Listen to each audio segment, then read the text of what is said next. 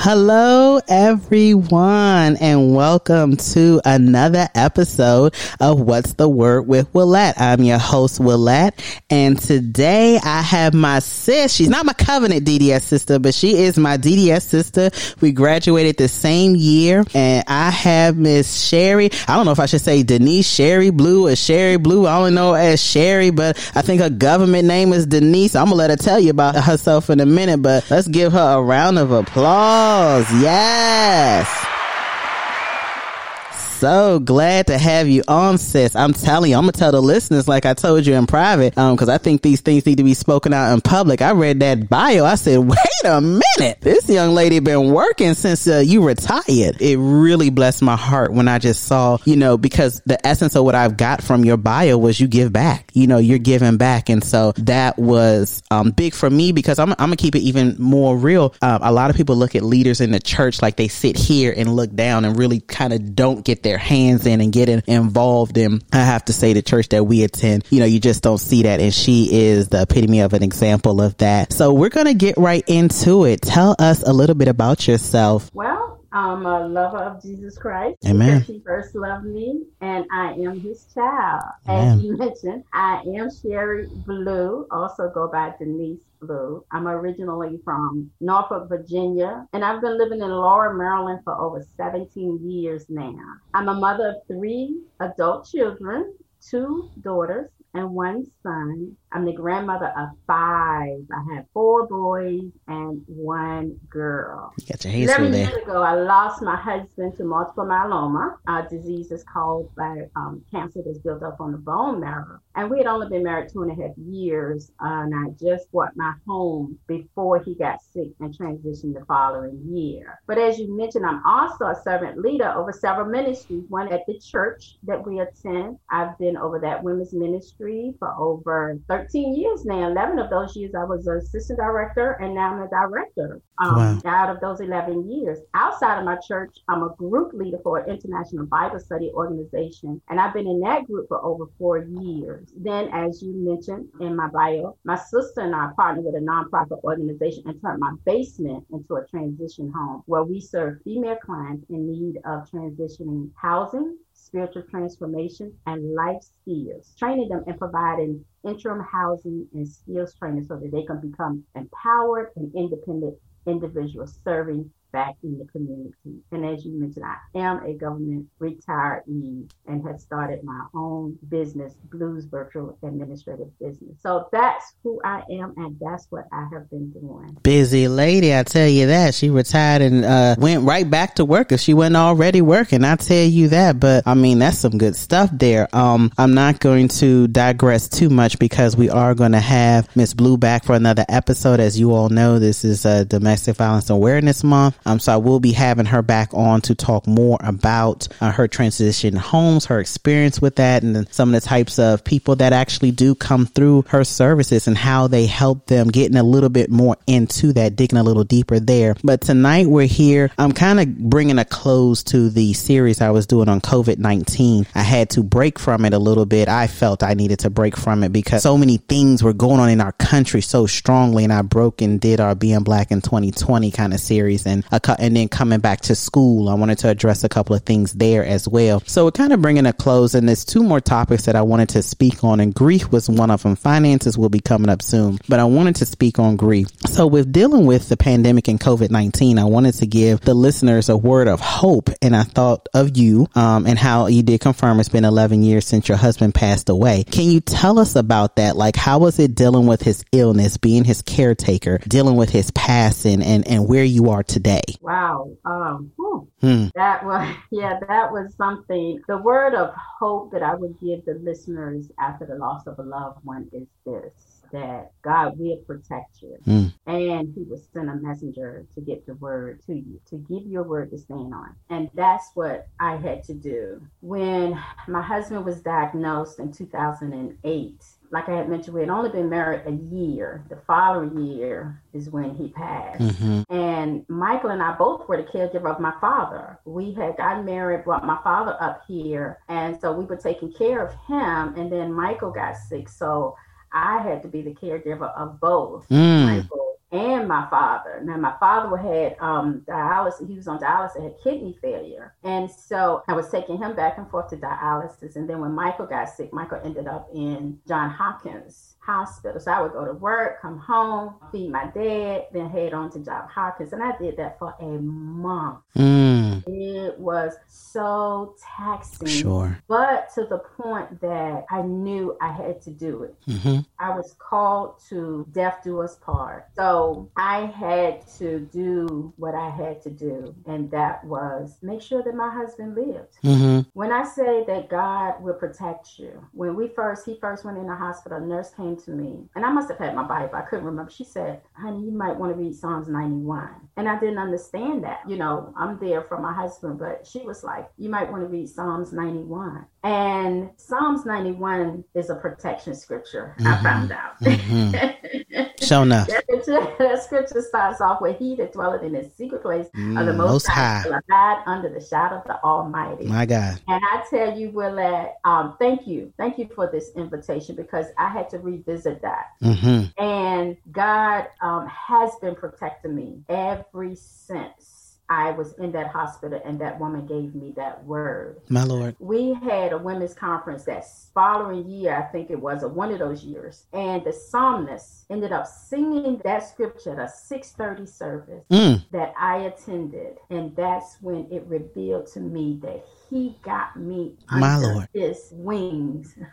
My God. And I just couldn't. I was like, okay, I'm walking on this. I'm standing on this. And it's been 11, 12 years now. And I'm still standing on this because God is my protector. You know, I had to go in and read what the word of God says about a widow. And it says that he's going to be a defender of the widow and the orphan. So I had to pray God's word back to him and say, God, you will be you said you are my defender. And I do that quite often, because especially during this COVID. Yes. You know, he has kept me all these years, and I am a firm believer and stand on his word that it will not return void. That's it. So to give hope to the listeners, I would say that God is a protector. He will protect you, and he will send a messenger to get a word to you for you to stand on during that grieving period. Amen. I stood on that word. I had to stand on that word because grief came, happiness came, then grief came again in my life, then happiness again, and then grief again. And what I mean by that, after Michael passed, my sister stepped up to the plate and helped me with my dad. Then my dad passed. And then the grandchild was born. The grandchild was born right after Michael passed. I buried Michael the day after my grandbaby was born. 3 years later, my second grandbaby was born. 8 months later, my father passed. My Lord. Little did I know my mom was up here helping me deal with that, and she was sick. And 3 months later, we found out that she was diagnosed with bladder cancer. I had a grandbaby in between that, my third grandbaby, and then 6 months later, my mom passed. My Lord. So my emotions was all everywhere. That's a lot. And that sounds like a tight span. Yeah, but standing on that word. Amen, child. We don't know question true. My Lord.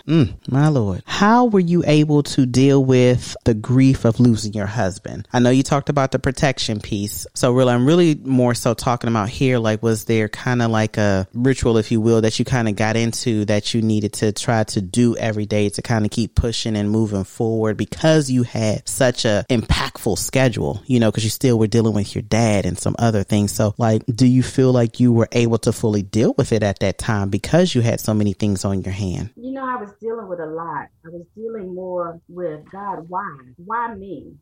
Because I was only 46 years old at the time, you know, and he was young. Michael was only 54 years old. I'm like, we just got married, you know, why me? So I went in a depression.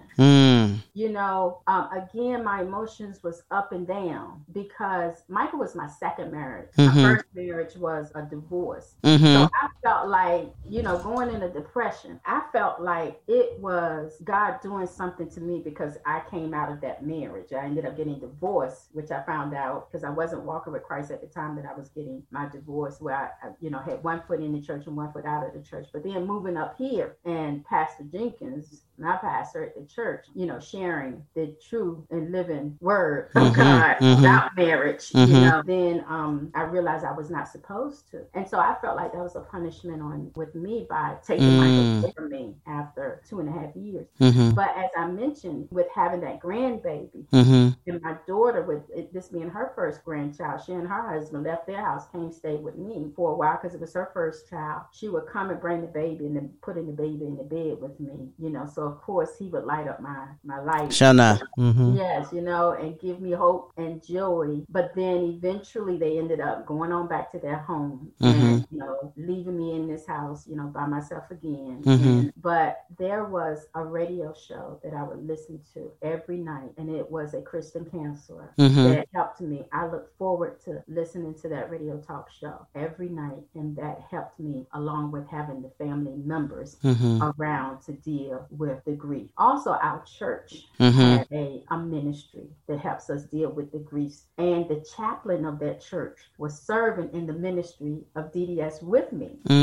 And so she constantly kept me covered. Amen. And constantly call and check on me, text me, you know, just send me a prayer in the middle of the night, in the middle of the morning. So again, God was protecting me. Amen. Amen. Did you find it difficult to get back acclimated into your new normal? I did take some time away, and because those ladies in the ministry, my family, my friends, they made sure that I didn't go into that deep depression.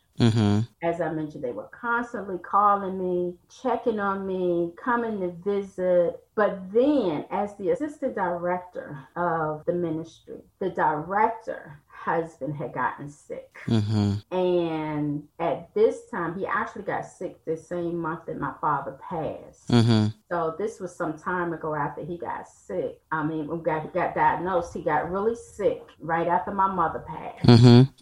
And so I had to then get girded up and go and support her and step into that position so that she can go and take care of him. And I was just so blessed because when my mother passed, as sick as he was, he made her come over so that he could speak life to me. My God. And I was like, you know, I have some steps. She said, Sherry, I can't stop him. He's coming. And I was so glad. My God. I sat at his feet while he sat on my table and spoke to me about how proud my mother was and what I was doing.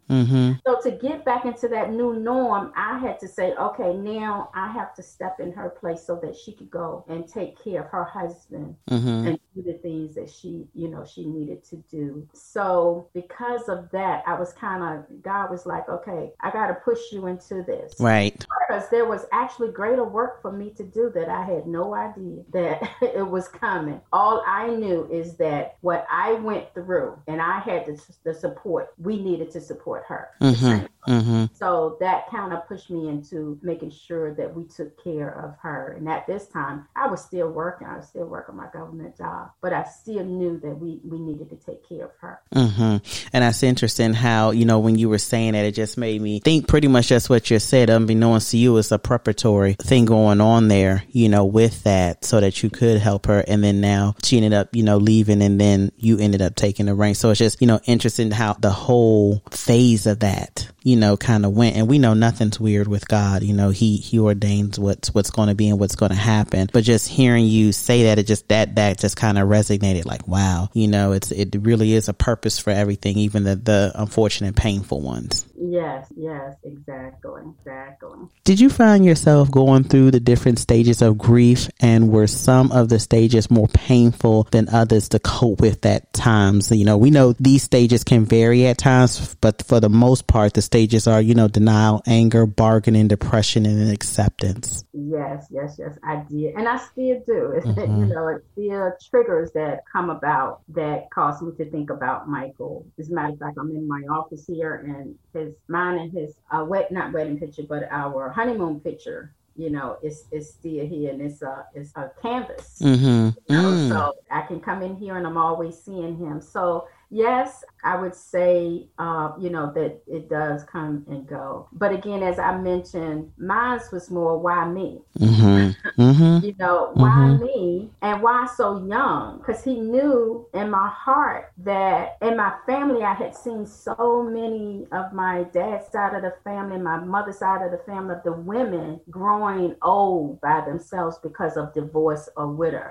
And I told God, I didn't want to grow old by myself, so I kept saying, why me, Lord? You know what? That's not what I want, I want to do. I wanted Mike and I to grow together, get involved with couples ministry. We was heading down that road too. We were looking forward going to the couples retreat, just enjoying each other during our retirement. When that had came about, he was serving in ministry, I was serving in ministry. We was just looking forward to, watching our grandbabies grow old and older and what have you. So I did have those, bouts of depression, and I would sit and ask God, why me?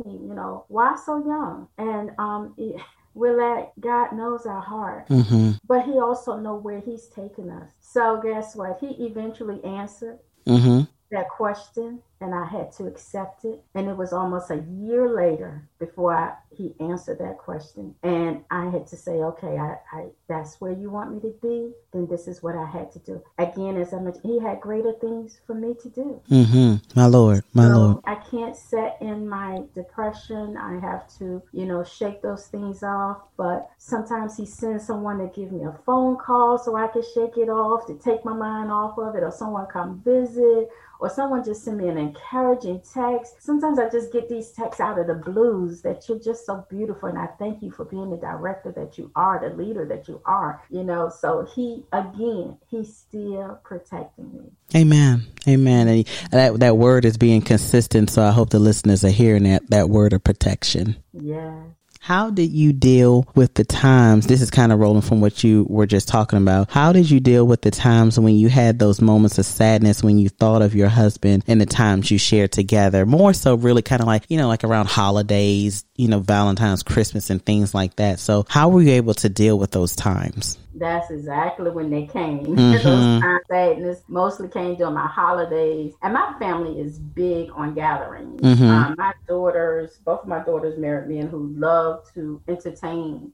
So it would be those times that I would often see my daughters and my husbands together, my sister and her husbands, my cousin and their spouses, that would spark a moment of sadness. But then my children, they're comical and everything. And when we would get together, they would say, remember when Pops, talking about Michael, and we would just get to laughing and just crying because we had a good time with him. So it's those times that, here come these emotions again. We're down, but then I'm up again because, they are reminiscing, with me. I remember when just last year, as a matter of fact, my baby girl, we went over my baby girl's house. All of us had gotten together, and I wanted to show my daughters. Now she's been married for 3 years. My oldest been married for 12 years. So I wanted to show her husband a video of when she graduated from college, and we gave her a party, a dinner, and I forgot Michael was in that video because he was we set it up where he, as her stepfather, was walking her from the high school colors, and then he walked her to the stage because we was in the gym, and then her daddy, her biological father, came and got her, and the stage that he was on, it was set up for the college colors that she was going into. And so that's what I showed, and totally forgot that he was in it. And man, the tears started rolling. I couldn't explain to my son-in-law, just trying to tell him what was going on. And my daughter, because she loved him just as much, she loved the Bible study and everything he used to do. She was pregnant at the time. She got up with tears rolling down her eyes and tried to come sit on my lap with her pregnancy self. And I could not laugh. It's like, girl, no, you can't sit on my lap, as big as she was at that time, because she was so far out there, but we just laughed. So again, that moment turned from sadness to joy. And she's like, Ma, I didn't want you to cry. I didn't want to cry. So I had to do something. I'm like, you better go sit on my lap. But those are the kind of things that just having family members around to be able to be involved in your life. And be intentional with letting them be involved. Be open to what's going on, with you, so that they can, feel the empathy and be there for you because they hear your heart. So when talking about those sad days, were there any days that were absolutely just like tough, like I can't do this today? And if so, what did that look like, and how were you able to get yourself to a position where you could, for lack of better words, get out of bed and kind of go on with your day? There were times that I would wake up and just not want to, but because of the role that I played on my job, I had to be there. I wasn't one that could do more days of telework at that time, because we could telework, but they would only allow me to do one day of telework. That I had to push myself out the bed and do those things, because sometimes you just don't want to make a decision. You can get into that stage of not wanting to make a decision, but then I had to look at, well, if I don't, who will? Who's going to be there to push me? We need someone to push us and to support us and to hold us accountable. I also had to look at my grandchildren. I want to be healthy and see them grow, which I am. I've seen all of them play the little sports that they were able to play, run cross country. And because I had to change that mindset and not wallow in that depression, and as I mentioned, didn't know that God was going to have greater things. All that I mentioned at the beginning that I'm doing, had I stayed in that depression, I wouldn't be able to serve the community the way I've served the community now. Sure enough. Was there ever a time when you had a thought on being open to courtship with someone again? And then what do you say to a listener who feels, it's not possible to find love again after your spouse has passed away? Because I still had it in my heart not to grow old together. Yes, I was open to courtship. However, that didn't happen right away. It took about 4 or 5 years before, I was willing to do that. As I mentioned, going through my periods of deaths, and births and deaths and births, and, the role of a director of the ministry. That's where my focus was. My grandbabies, my children, and then the women in the ministry that God entrusted me to direct and make sure that everything was in place for the other servant leaders to serve the women that were being discipled. I had to, stay focused on that. So I really didn't court right away, which then also gave me time to make sure that if I do this, I have to look at it differently. I have to look at, like, if I'm going to court and get back involved in a relationship, I have to put some things in place. I have to build a relationship courtship, just as we do, when we spend time with God. I have to spend time, with this person. So I had to get my mindset, in doing that. So I would say the same thing to listeners, understand who you are, where you're going, what assignments you're on, what goals you're trying to reach. Get those so that you can stay focused, in doing that. And, as the word says, that he who finds a good thing, he, not she. Finds a wife. That's it. That's right. Finds a wife, finds a good thing. Exactly. So if you are serving and God will put a person in a position, you're in the right position, and God finds that man for you, taking my wife, you're serving and doing everything for the kingdom. He's fixing that man. He's getting that man together, getting that man prepared as well as he's getting you prepared. So I would say be open for courtship, but then you do have some women. I've just got off a panel with one of the women that she's been a widow for 5 years. And I had her on a single panel with me. And after she became a widow, she didn't consider herself as a single. So, she felt like, no, I'm a widower, and, that's where she should stay. But she had to look at this thing different lens. I had to look at it differently. And so I recall a couple of years ago when I first moved up here at our women's church, women's ministry, Pastor Darlene Bishop, was at our women's conference. She was one of the speakers, and she said, you have to be like Ruth in the Bible. You got to be moving about and serving. I like that. Position for the man to find you. I like that. Then by this time, you got to make sure that you set yourself up, that you got some boundaries, which means that what type of conversation you're going to entertain.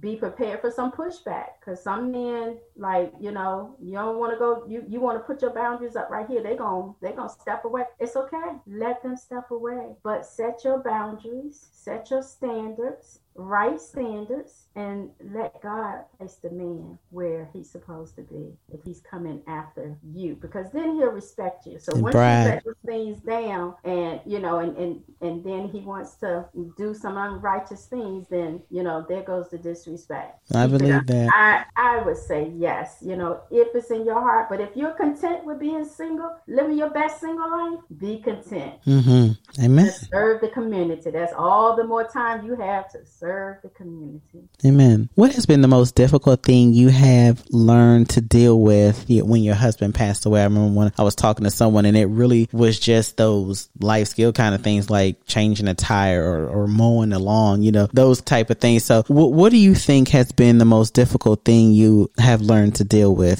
since the passing of your husband? Decision making. We could bounce some things off of each other, but also, as you mentioned, that getting the grass cut, or getting the car washed, because he would wipe off the car every morning, taking the trash out, changing the light bulbs. Just recently, since I've been in this house now for 13, 14 years, however many years it's been, I've had to replace the water heater.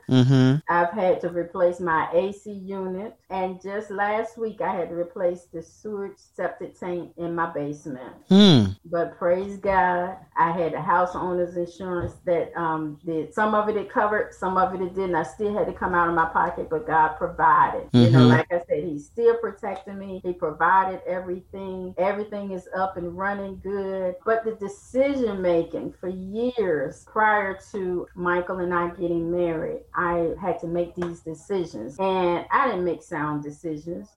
So when Michael came along, then it became two became one. I was like, okay, good. I don't have to make all the decisions, to bounce some things off of him. But of course, he made the final decision. But then when I got back, became aware of, oh my gracious, I got to do this again. I understood, hey, seek ye first. I had to go to God first for everything. So when those big equipments in this house broke down, I'm like, God, I need you to, do this. I need you to do it right now. Mm-hmm. And he did. My neighbor is a plumber. He actually put in my water heater, and he knew a AC person. He came and put my AC unit in. And then when the septic tank failed, I went through the homeowner's insurance, but it didn't cover it. But they sent me the person, and then he was able to do it for a lot cheaper than if I would have gone to like Michaels and Sons. Sure. So exactly. Decision. A lot of rams in the bush. Mm-hmm. A lot of rams in the bush, yes. And so now I know, because he has done all of this for me all these years, it's like, okay, Daddy, I want to be able to make wise decisions. Mm-hmm. So my prayer is,